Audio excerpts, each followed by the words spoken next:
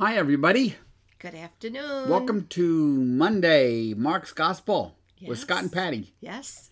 So we're glad y'all are here today as we resume our journey through, we're in chapter 7, by the way. Verse 24. Verse 24, 7:24. So, anyway, it's good to have you here today, Patty. Thanks. What's Good to up? have you here. What's up? Not too much. Not too much, Not really? too much is new. How Y'all about- calm, cool, and collected? I am. The house is Yeah. nice in here. And it's not that hot outside yet. I don't It's know not what that hot happened outside today. yet. So- The next few days are still manageable. Then, boom, Boom. 3 digits. Yes. Yeah, yep, those are the dog days. Real pleasant Father's Day for you dads. Oh, well, it's just hot. You know, what are you going to do? We stay inside We live in air Texas. conditioning Right, anyway. right. so- I can't handle the heat at all anymore. So, yeah, but we're doing great. Trying to think of anything new to tell you. No, maybe this. Let me do this for 1 second. Okay, so these are the 3 days that we're going to miss because Patty and I are going to be away. We're going to go on a cruise up in Norway because it's going to be hotter than you know what back here. So you may notice that July 3rd is not a Monday we're going to miss. The church is going to be closed on July 3rd, but I thought we would go ahead and meet on July 3rd. I mean, I won't be doing We'll be anything. Here. We'll be here. Yeah, And, people might because, you know, And you but can if always you are, go you back, can always, right? it'll be recorded Yep, and so you posted can always everywhere. listen to it. Same thing I do every day, every week with these class recordings. But we thought, sure, go and meet on July 3rd. That's what we thought, because it looks like we're gone for so long, but we're really not. You guys know, especially if you're flying to a cruise that's we're flying to Copenhagen to get on a cruise. It takes a day to get there, and you got to get there at least one day before, because as we learned many years ago, right here in the U.S., Don't cut it close. we never got Scott's bags. Nope, it never. Ever. Yep, a lost bag So, out there somewhere. we wanna know Somebody's that enjoying my my what? Your I don't Tommy know. Bahama I lost a shirts. good hat in that.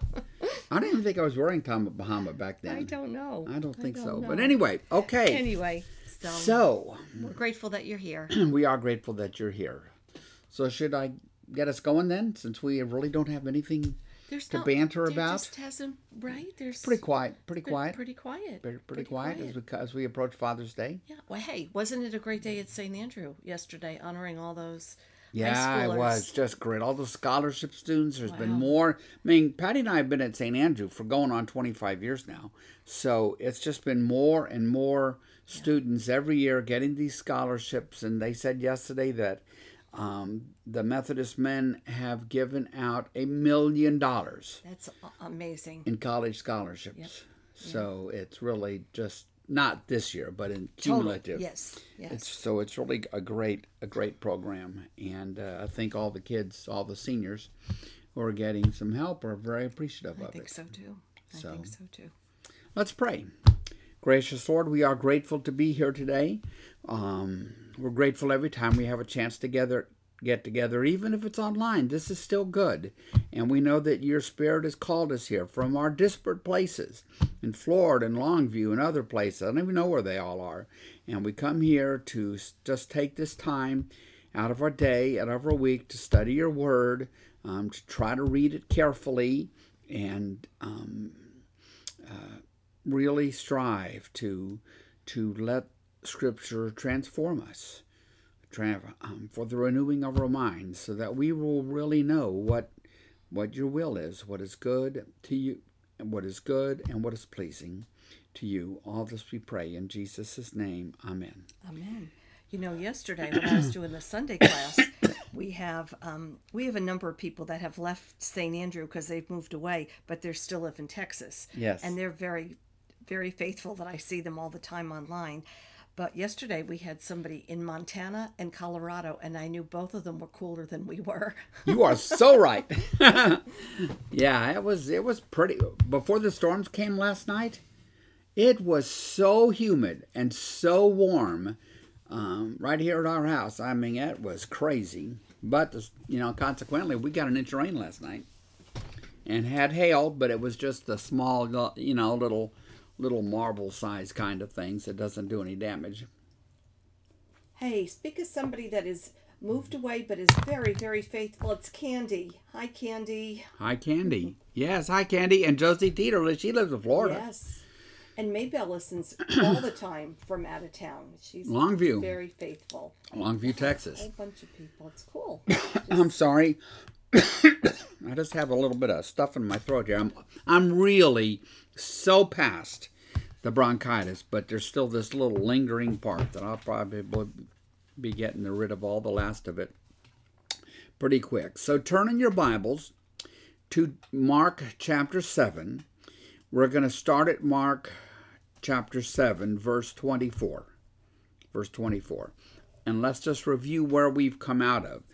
In the paragraph leading up to verse 24, Jesus differentiated between, gave new meaning to what is clean and unclean.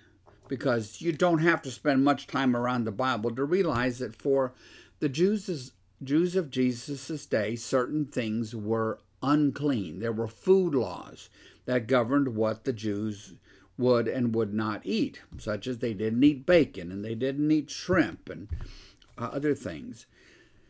So Jesus has basically moved all that aside, and he says, it's not what goes into your mouth that makes you unclean. It is what comes out of your mouth that makes you unclean. And listed this list of I'll call them sins, that Paul is also good at making such a list, and we humans are too good at living such a list, actually. So, noting that these come from inside a person, the deceit, envy, slander, and they are what make us unclean. They are what defile us, not whether I had a BLT or not today.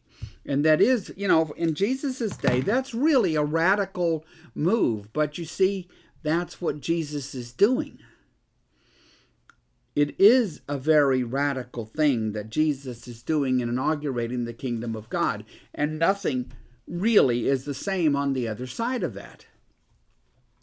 And that's what Paul really has to wrestle with. It has to instruct the Christians about it. It's what the arguments are about with Paul's fellow Jews post-Jesus. So it's I think Christians can make a mistake if they just view Jesus as being on this smooth little upward line toward God, or what. No, it's this big, radical, abrupt change. Big, radical, abrupt change, including Jesus pointing to the fact that the food laws, which once served a useful purpose in outlining the boundaries of God's people, are going to be gone. They're going to be swept away. Paul calls those kinds of food laws and circumcision and stuff in that way like a nanny, that you have to have when you're young and you're little, but you outgrow. And so that's really what Jesus is pointing toward. And it will enable and reflect the fact that this whole project of God is about bringing humanity back into a right relationship with God. But that isn't really Jesus' vocation. Now, that may be a shocking statement to you. It really isn't what Jesus is about day to day during his ministry. What he is about day to day is being the Jewish Messiah and opening people's eyes to what God is doing among them, inaugurating God's kingdom, and being that Jewish Messiah, that Jewish king, as it were. Because the project, the next part of the project, which is really carrying the gospel and all of this to the Gentiles, that's going to become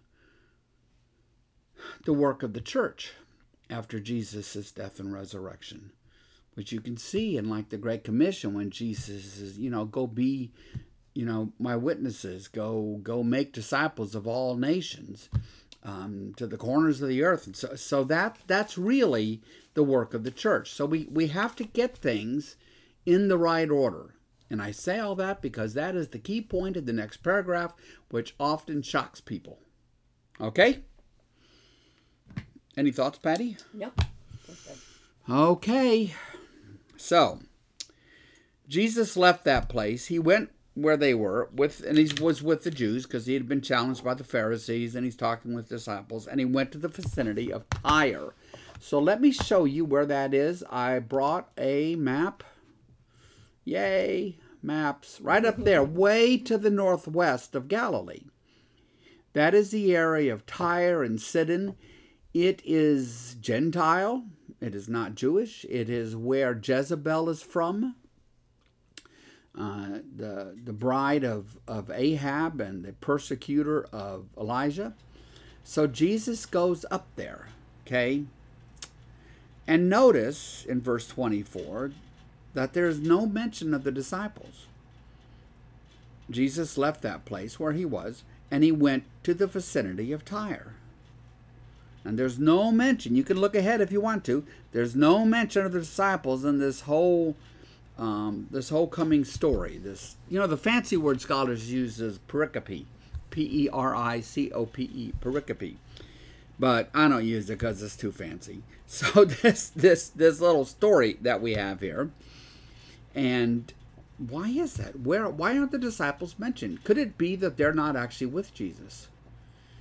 That he has told them to stay down where they were, maybe tend to their boats, tend to their families maybe.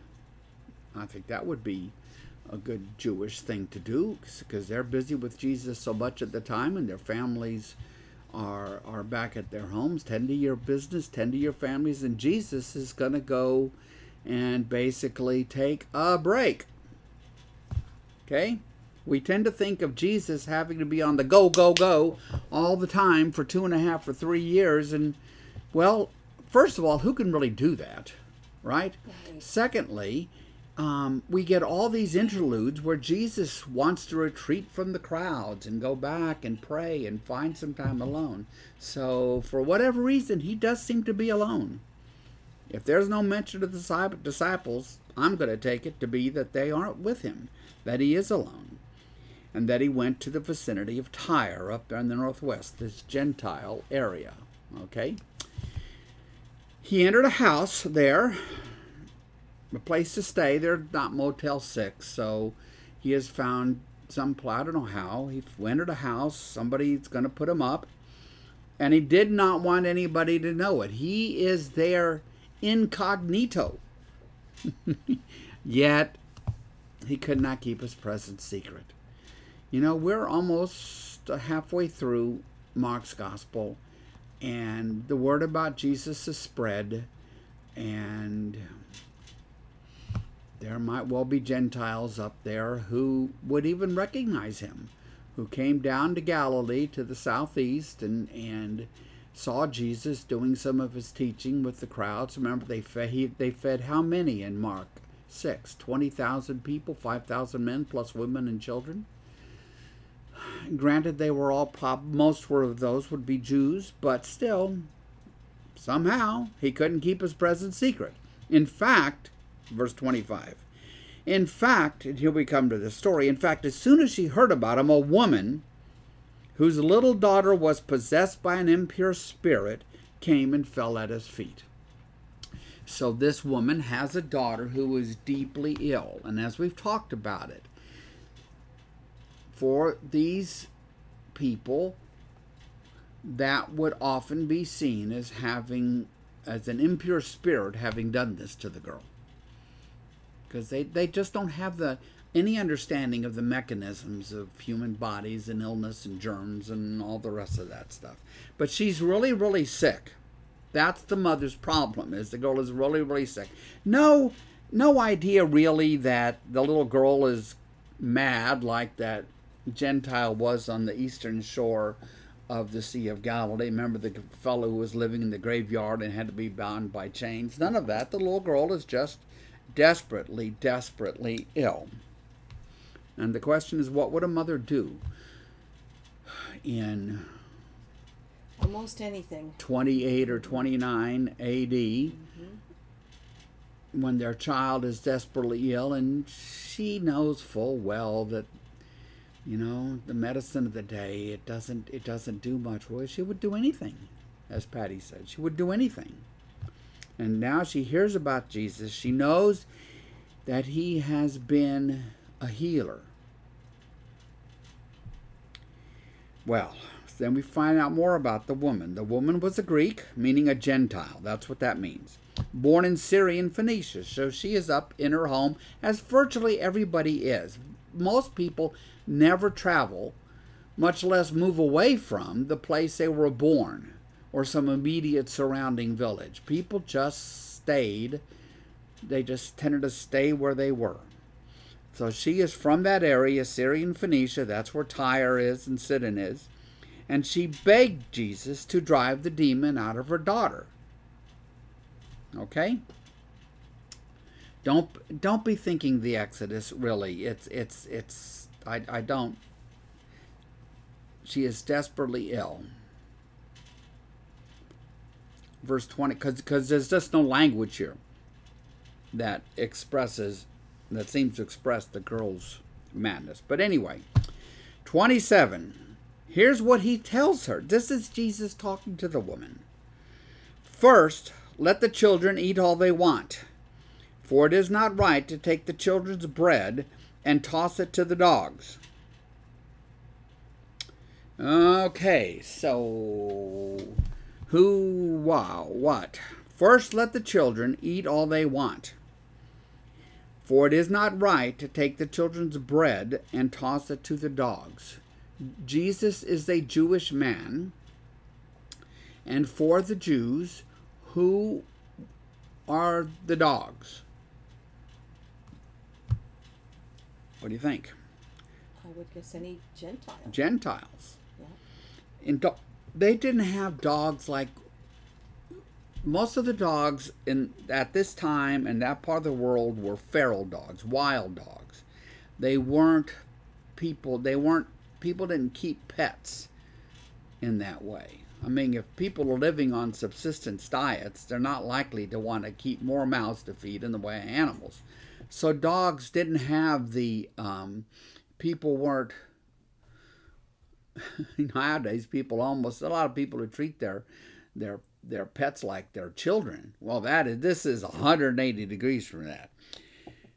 So, first let the children eat all they want, but it is not right to take the children's bread and toss it to the dogs.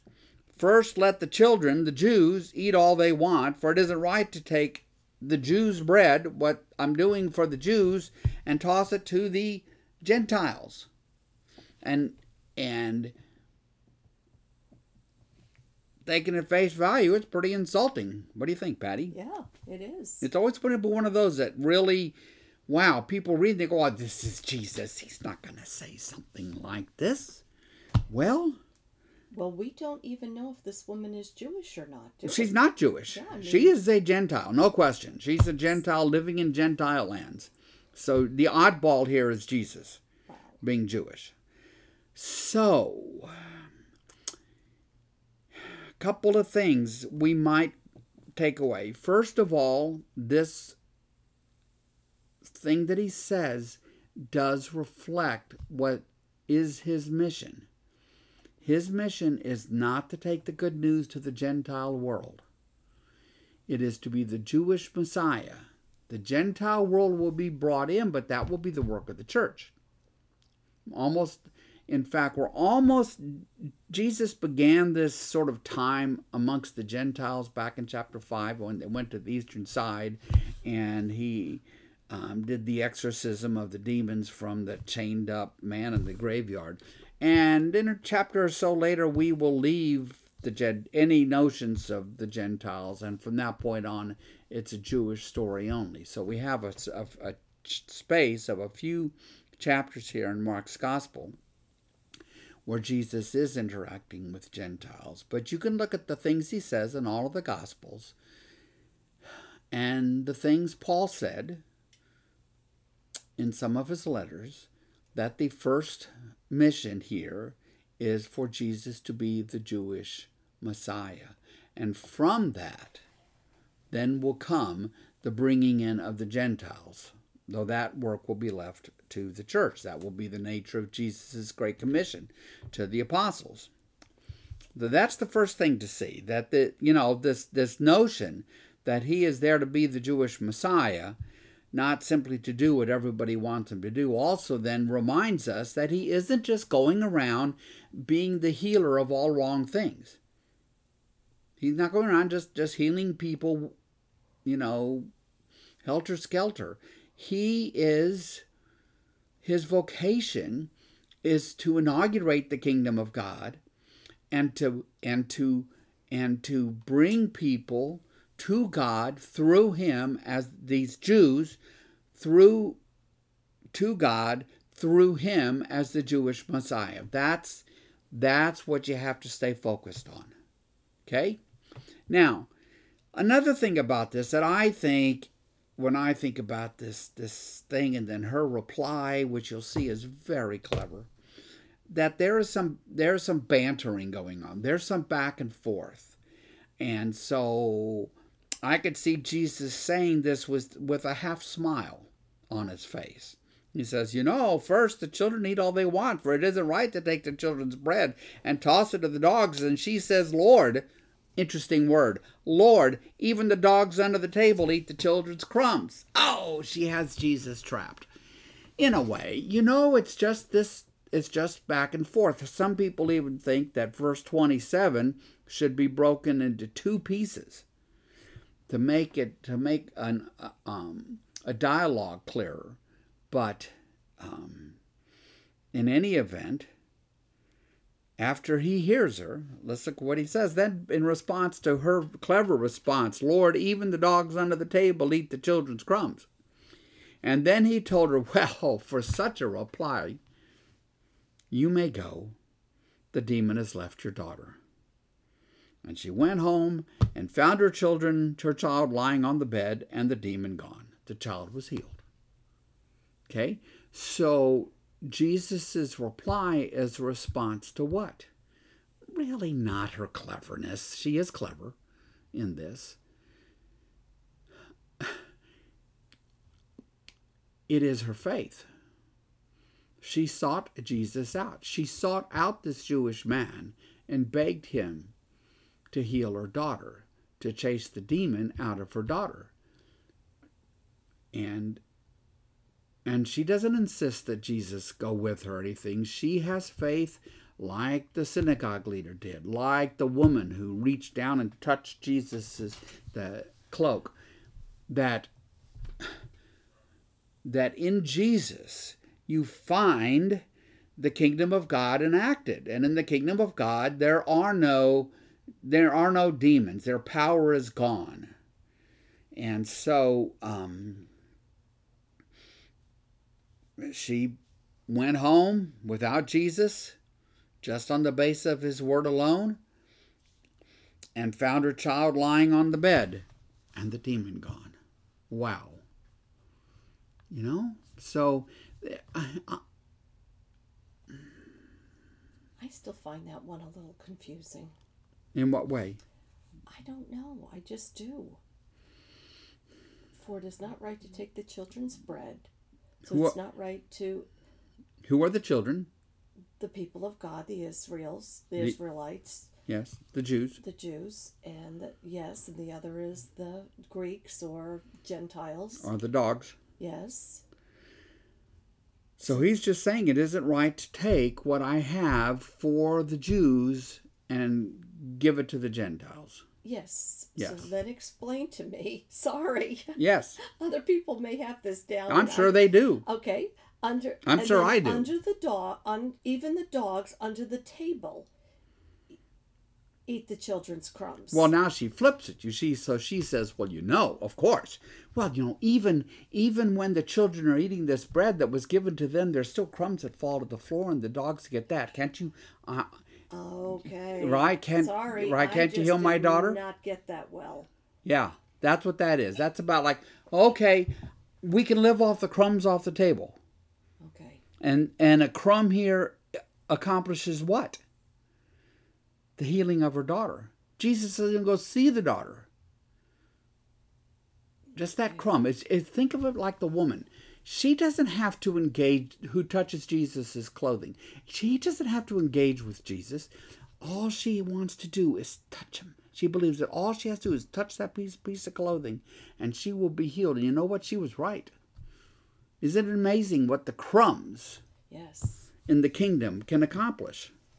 Okay, so then that kind of reminds me of another verse in the Bible where we're talking about people picking the wheat and being instructed, you don't have to bend down and pick up every little bit because you could leave the crumbs for those who are coming. That's one of the important parts of the law of Moses, so I get that now. That they were to, when they harvested their wheat, they were to make sure that there was, the bits and pieces were left lying in the fields, so those who needed them, strangers, people they didn't know, travelers, could come in and get them. Yes. Right? The poor, whoever it might be.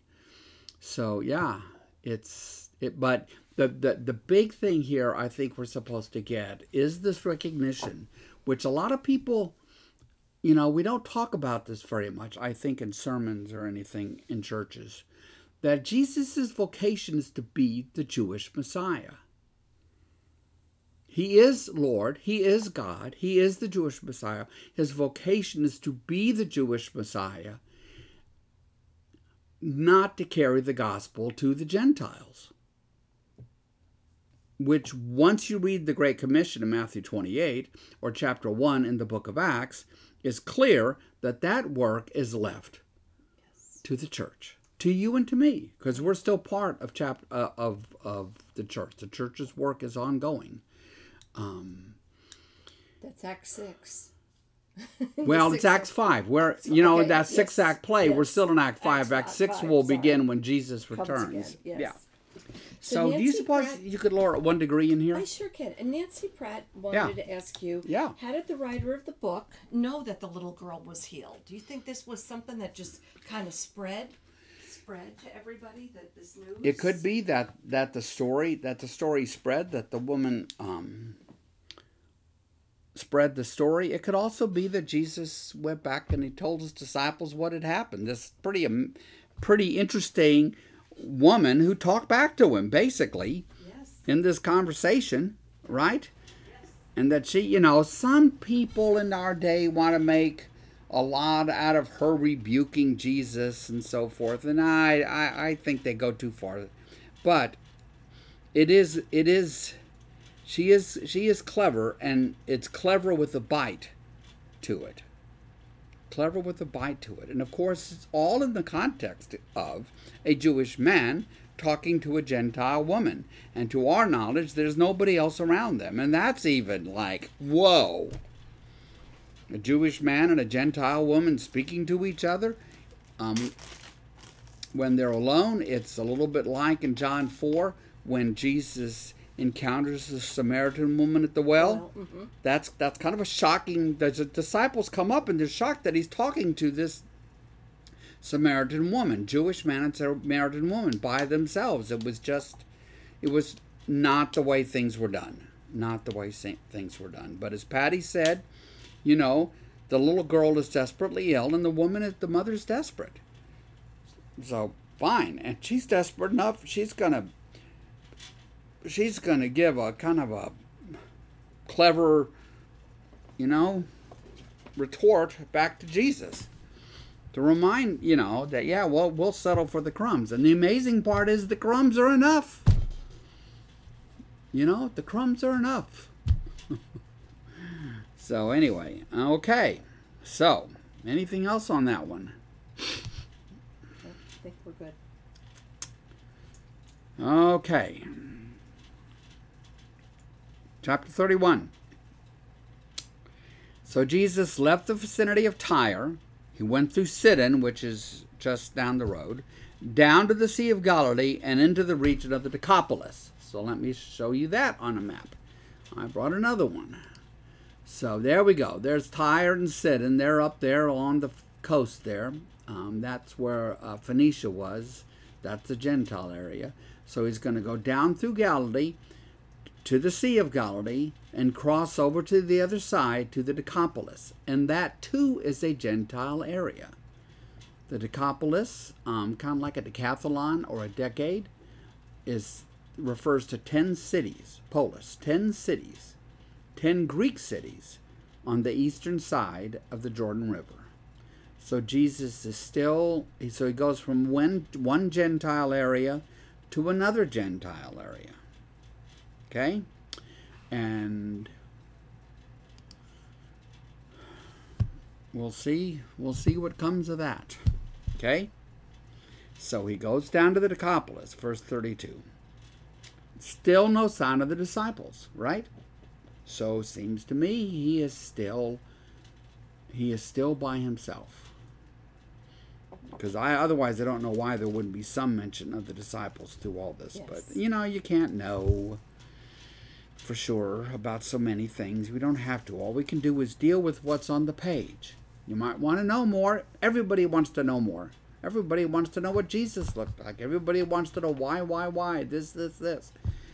All we really have are these Greek words on a page that now we read in English. Okay? Verse 32, well, there in the region of the Decapolis, some people brought to Jesus a man who was deaf and could hardly talk. So he is deaf and mute, basically. And they begged Jesus to place his hand on him because they wanted the man to be able to hear and to be able to speak. They wanted him to be healed. And in the kingdom of God, there are no deaf and there are no mute. So in this healing, we are going to see another enactment of the kingdom of God, which for the readers is a reminder that this inauguration of the kingdom of God is not merely for the benefit of the Jews. It is for the benefit of the whole world. Because if you're not Jewish, you're Gentile. It's for the benefit of the whole world. Carrying that gospel to the Gentiles is not Jesus' vocation. But it is for the benefit of the whole world. Does that make sense, Patty? Am I clear about that? Yeah, I think so. Because it isn't the way, it isn't something we talk about very much. Okay, so there's this man, and obviously people who love him, right? Family, friends, they've brought him to Jesus. They want Jesus, to place his hand on him so that the man can be healed. So, after Jesus took the man aside, away from the crowds, this is a very Jesus way. When Jesus went to the home where the little girl had died, he only took a few disciples in with him. Remember, all the crowds, he wouldn't let them all crowd into the house and be gawkers. He takes the man away. Jesus put his fingers into the man's ears, right? So if I put my fingers in my ears, they're going to be stopped up, right? Yes. Then he spit and touched the man's tongue. So these are very physical manifestations of the healing Jesus is accomplishing. Jesus looked up to heaven and with a deep sigh. What a deep sigh. This is not a deep sigh of, what's it a deep sigh of, do you think, Patty? Is a deep sigh of impatience? Probably not. A deep sigh of maybe, I don't know. As I put myself into this, I wonder if it's just a deep sigh of finding that peace.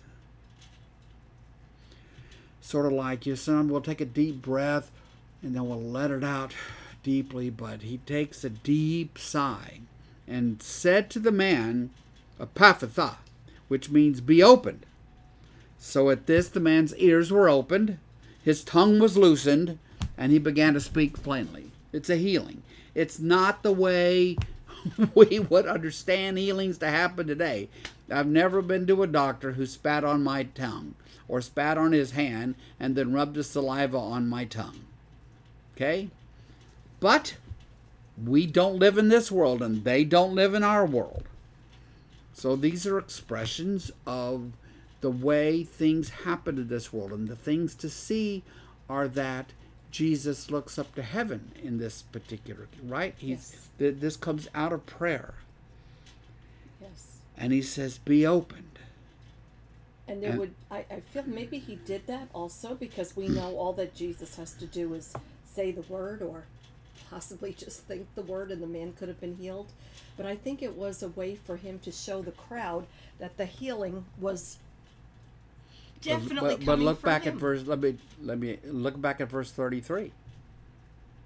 Because that would be my first reaction as well. Yeah, so he's away from the He big took the crowd away. But He's away from the Able crowd. to tell people this is what he did to me.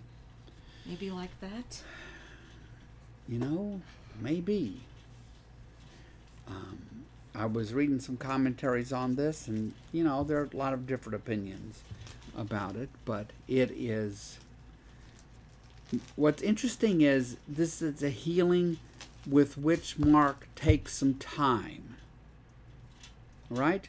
Oftentimes the healings are boom, boom, boom, boom, and he's healed. But this case, maybe it's more often like this. Right?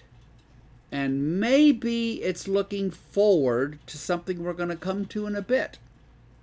Maybe. Right? Mm-hmm. Because here, he put his fingers in the man's ears, then he spat and touched the man's tongue, and he says, be open, and boom!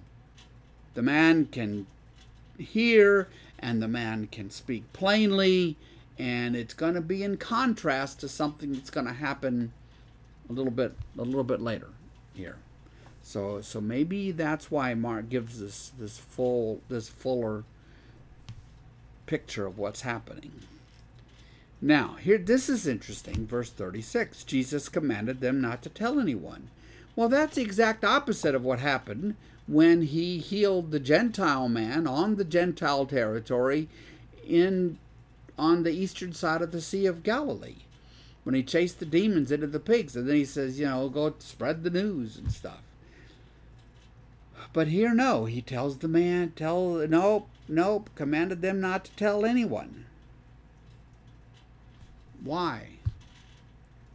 Don't know. Is it the exception that proves the rule? Don't know. Is it just reminding us as readers that Jesus is really striving very hard, to maintain the pace of this whole thing, because he's getting closer and closer to Jerusalem in a figurative sense. But in any event, he commanded them, that's the man, his family, his friends, whomever, not to tell anyone. But the more he did so, the more they kept talking about it. Yeah, that's a surprise, isn't it, honey? People were overwhelmed with what? It's Mark's gospel. So they were overwhelmed with amazement. Mark loves that word. And then what do they say of Jesus? He has done everything well. Even makes the deaf hear and the mute speak. This Jewish Messiah, this Jewish healer amongst these Gentiles. Proper Jews didn't even eat with Gentiles.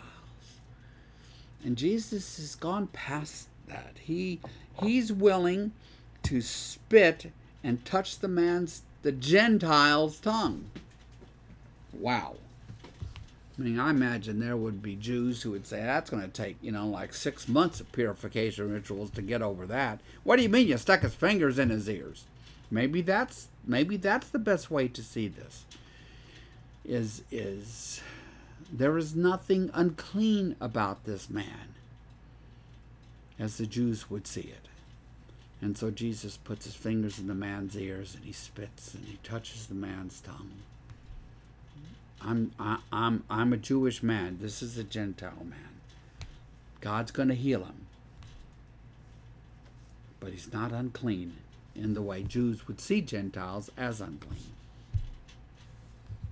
Okay? Any other thoughts? Nope. All right. Well, let's go on to chapter 8, and you're going to be getting some deja vu here. And the question is, why are you getting deja vu? This is the question, biblical interpreters and commentators like to ask. Well, what's up here? Chapter 8. During those days. Well, okay. During those days, like at that time, another large crowd gathered, presumably on the Gentile side. That's where Jesus last was in the Decapolis on the eastern side. He's about to say goodbye to the Gentile world in Mark's Gospel. But a large crowd gathers. Since they had nothing to eat, Jesus called his disciples to him and said, quote, I have compassion for these people. They have already been with me 3 days and have nothing to eat. If I send them home hungry, they will collapse on the way, because some of them have come a long distance because of their, I think in a lot of cases, their desperation, right? In all kinds of ways, not just a physical illness, but desperation for hope and a better future, if they thought in those terms. And his disciples answered, but where in this remote place can anyone get enough bread to feed them? And Jesus asked, well, okay, how many loaves do you have? And they said 7. So he told the crowd to sit down on the ground, and when he had taken the 7 loaves and given thanks, so he takes the loaves, he breaks the bread, he lifts it up to the Father, gives thanks, he broke them and gave them to his disciples to distribute to the people, and they did so. They had a few small fish as well, and he gave thanks for them also, and told the disciples to distribute them. The people ate, and they were satisfied. And afterward the disciples picked up 7 basketfuls. Okay, so there were 7 loaves to start with. Now there's 7 basketfuls of broken pieces that were left over. Okay, abundance is what we're talking about. About 4,000 were present. Now these would be men by the conventions of the day. So it's nearly as many as were in the Jewish crowds in chapter 6. And we're not far past chapter 6, are we? About 4,000 were present. After he had sent them away, he got the crowds away. He got into the boat with his disciples and went to the region of Dalmanutha. Okay, we'll move on to another map here. Do we know where Dalmanutha is? No, it's long gone, lost in history. Some will say it's on the eastern side. I don't think so. I'm with those who say it has to be on the western side. Given the geography that we're about to get here in the next story, it's over here. A lot of folks say it was somewhere in this area around Magdala on the eastern side. But the truth is, it's kind of lost. It's just kind of lost in history. There's no identity of Dalmanutha anymore. But it's a place he had to reach by boat.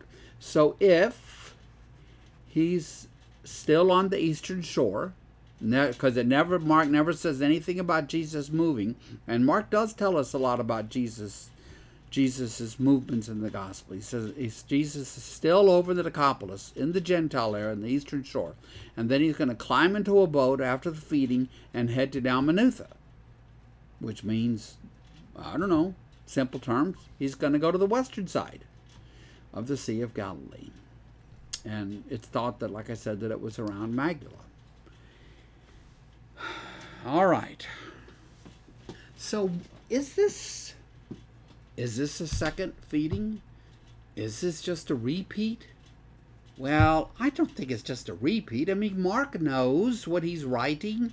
Sometimes people who comment on these things just imagine that the people who write these things, they're somehow, I don't know, not the brightest bulbs, but they are. Mark knows. This is even a short gospel.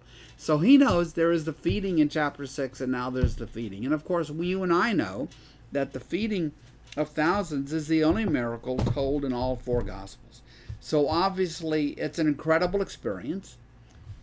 This leads us to think, to know, to me unsurprisingly, that it happened more than once. because it's so important. It speaks to God's abundance. For a people who are living lives on the barest number of calories, the idea that they would be able to share 7 loaves of bread and all would be, what's the verb? Satisfied. They were all satisfied by it. Their stomachs were full. These were not people whose stomachs were typically full. But now they are. It's the kingdom of God. It's why in so many of Jesus' parables, the parables are about, well, in a banquet or at a wedding, because those are places of abundance.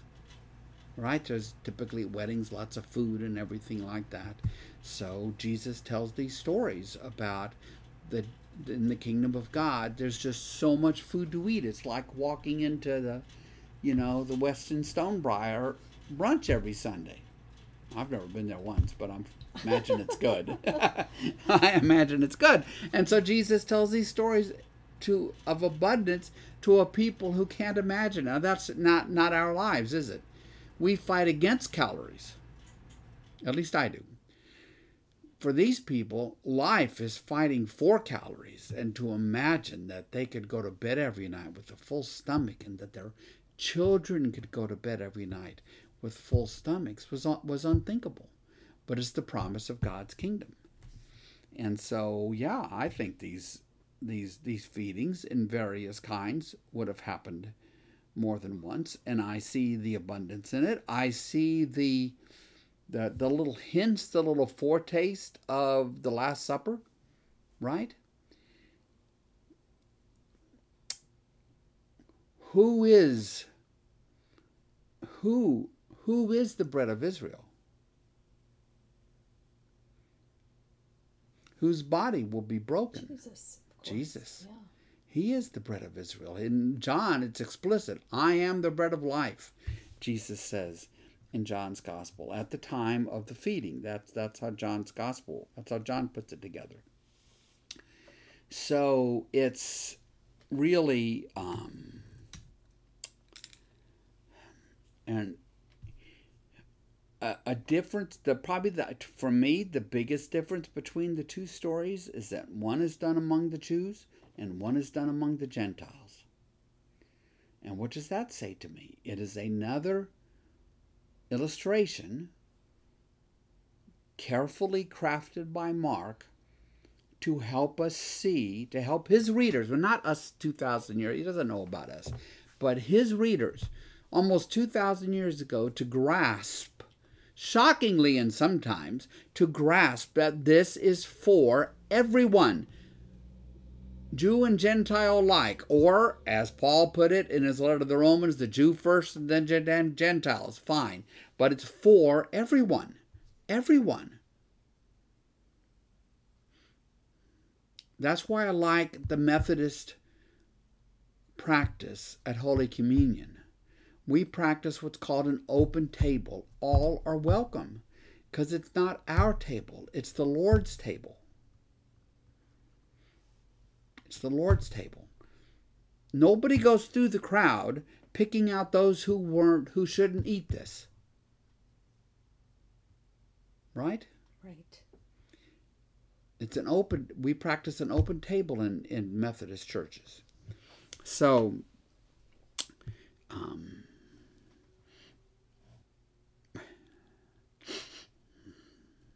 now we're gonna come back to this, because there's an allusion to that story later. But before I move on, any questions or anything?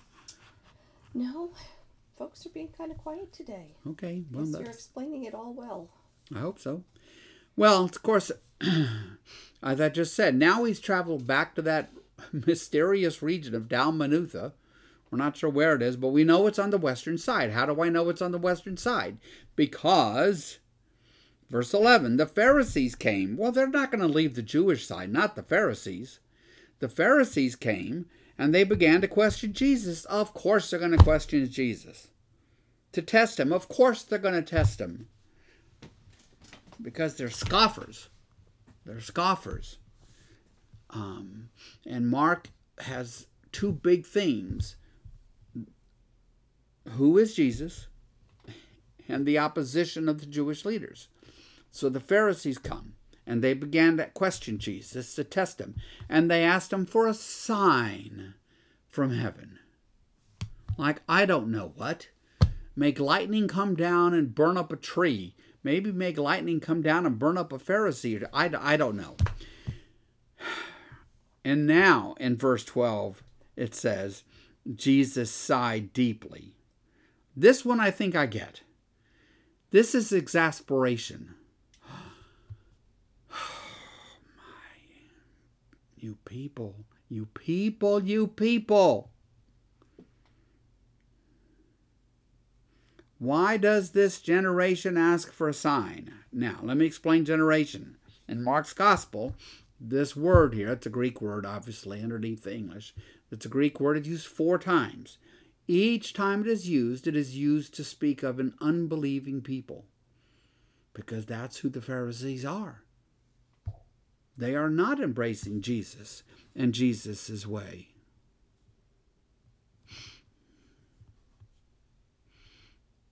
So I see Lynn's comment. Lynn, of course you're spot on. Gosh, we're just so skilled at putting people in categories and chopping them up and finding ways to divide them and push them all apart. Oh man, it's terrible. We want to find people who are unworthy. I belong to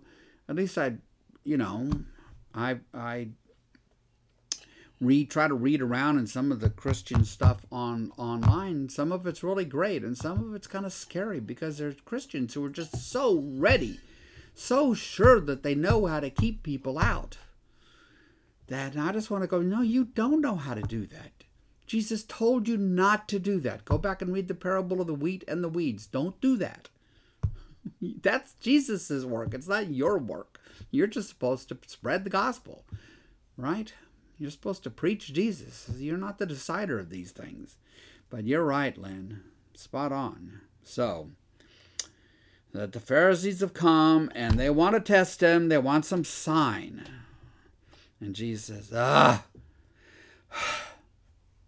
why do you unbelieving people ask for a sign? Truly, I tell you, no sign's going to be given to it. You're not going to get a sign from me. I'm not going to make lightning come down and blow something up or something else. You know, I've gotten this a number of times over the years from Christians who say, well, why doesn't God just give everybody a really, really good sign and then they will know the truth of it all? Because it is true. It is true what we talk about and proclaim. But Jesus himself said, well, you know, I could be dead for 3 days and then resurrected and people wouldn't believe. Signs are not the way. They're asking for a sign because they were Pharisees, want to be in control. They're unwilling to simply surrender themselves to Jesus and sit down at Jesus' feet and say, teach me. That's what's great about Nicodemus in chapter 3 of John's Gospel. Nicodemus is a Pharisee. Granted, he comes to Jesus in the night because he's afraid of being seen. But he comes to Jesus because he wants Jesus to teach him. He doesn't understand what Jesus is doing. And he comes with so much better a way of approaching Jesus than the Pharisees do here. They want to keep control. Yeah, give us a sign. Like that's going to change their hearts. Hearts are not changed by signs.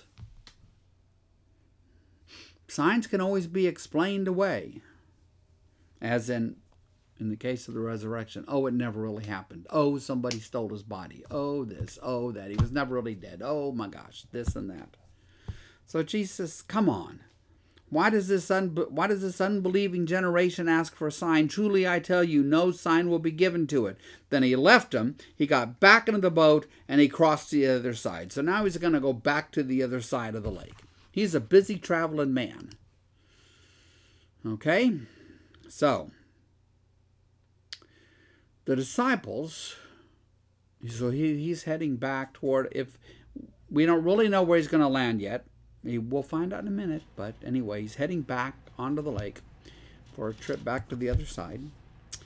So, verse 14. The disciples had forgotten to bring bread, except for one loaf they had with them in the boat. Be careful, Jesus warned them. Watch out for the yeast of the Pharisees and that of Herod. They're on the boat, they got time, they're talking about bread, and Jesus warns them about yeast. What does yeast do? I know there are people listening who know what yeast does better than I know what yeast does, because I don't bake. I just eat baked goods. So yeast makes things rise. Yes. A little bit of yeast. It doesn't take a whole lot of yeast. Just a little bit of yeast will make the bread rise and all that kind of thing. So it's like the yeast of the Pharisees and the yeast of Herod is what? Unbelief.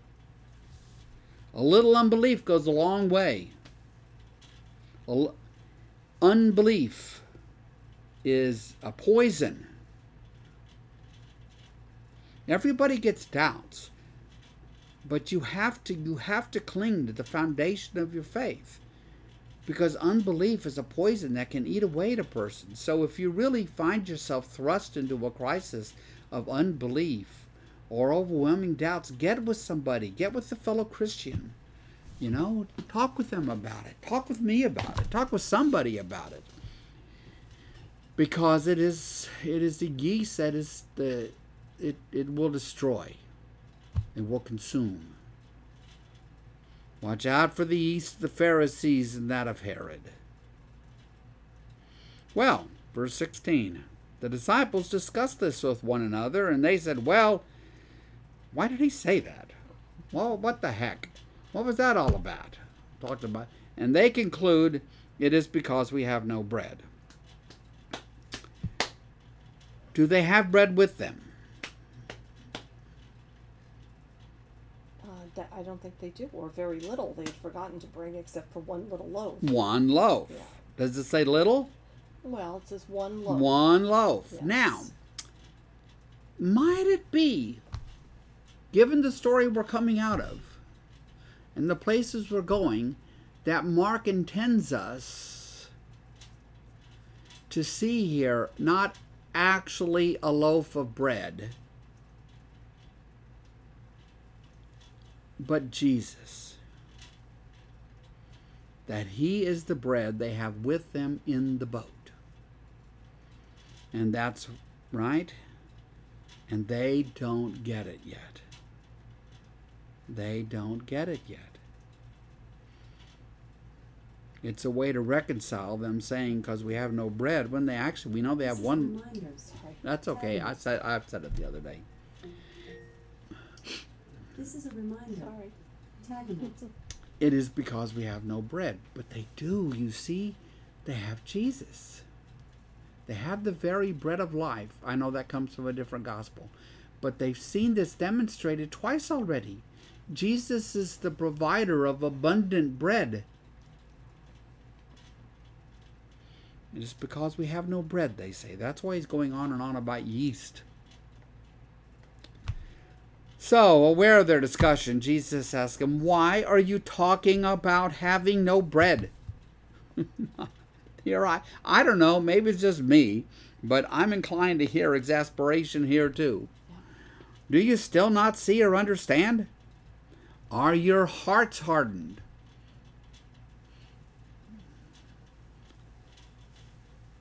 It's almost like, are you really fighting against me here? Are you hardening your defenses against what you've seen with your own eyes? Like, just because you can't explain it fully doesn't make it not real. Are your hearts hardened? Do you have eyes but fail to see? Do you have ears but fail to hear? Because they've been with Jesus for a while now, and these are all echoes from the prophets. Isaiah, Jeremiah, Do you have eyes but fail to see? Do you have ears but fail to hear? And don't you remember already when I broke the 5 loaves for the 5,000, how many basketful of pieces did you pick up? 12, they replied. And when I broke the 7 loaves for the 4,000, how many baskets full of pieces did you pick up? And they answered, 7. And he says to them, do you still not understand? They are with Jesus. He has calmed the storm for them. He has walked out on water and rescued them. He has fed thousands and thousands and thousands of people out of abundance. He's healed and healed and healed and healed and exorcised demons, and they don't get it. Do you still not understand who it is you're hanging around with, who you're following? So, I mean, I do think there's probably some exasperation here on Jesus' part. It was funny, I was reading one sort of a summary of interpreters here, and they said, well, for 2,000 years, people have wrestled with the 12 and the 7. What they symbolize. Whatever you want. Because that's okay, so like the 12 and the 7. I think it's just, Jesus is just reminding them of the abundance. It actually was 12 basketfuls the first time. It actually was 7 the second time. It's just about the abundance. They start out with a few loaves and they end up feeding everybody till they were satisfied, and they have an abundance of bread left over. That's what it's like to stand in the great waterfall of God's grace. God's grace is not like a stingy little trickle poured out on top of our heads. It's one of those giant gushing waterfalls that is poured out on us purely out of God's mercy. Purely out of God's mercy. But you can tell he is exasperated. I mean, do you still not understand? And my experience in teaching this is that the reaction of most of us today is we don't understand how they don't understand. But all I can say in their defense is that when your entire worldview is going to be turned upside down, it's going to be like thrown into a blender and completely shattered and then rebuilt, I just think we humans have a hard time processing any of that. I don't know. But you can tell they still don't get it. So they came finally, I guess, to Bethsaida. Let me remind you where Bethsaida is. See, look at the very top, the very northeastern corner. So when they left that land of Dalmanutha, wherever exactly that was, around Magdala or wherever, they headed to Bethsaida, which is a Jewish area. The Gentiles are further south on the eastern side. So you can almost take, and sort of just the Jewish area sweeps across the north and a little bit down on the eastern side. And the further south you go, the more Gentile it becomes. Because like the man in the graveyard, he was down at Gergesa, or in that general area. And those were Gentile lands. Okay, so they came to Bethsaida. That is Peter's hometown, where he was from. They came to Bethsaida, and some people brought a blind man and begged Jesus to touch him. Right? That's all they want. Just touch him, Jesus, that'll be enough. Remember, the kingdom of God, there are not only no deaf or no mute, there are no blind. So he took the blind man by the hand, and he led him outside the village. Again, away from the crowds, right? When he had spit on the man's eyes and put his hands on him, Jesus asked him, "Do you see anything?" The man's reply is fascinating. The man looked up and he said, "I see people. They look like trees walking around."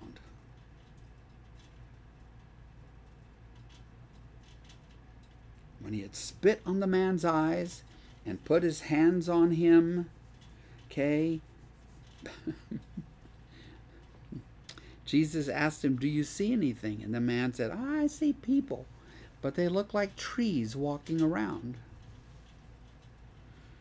Once more, Jesus put his hands on the man's eyes. Then, after the second placing of Jesus' hands on the man's eyes, his sight was restored, and he saw everything clearly.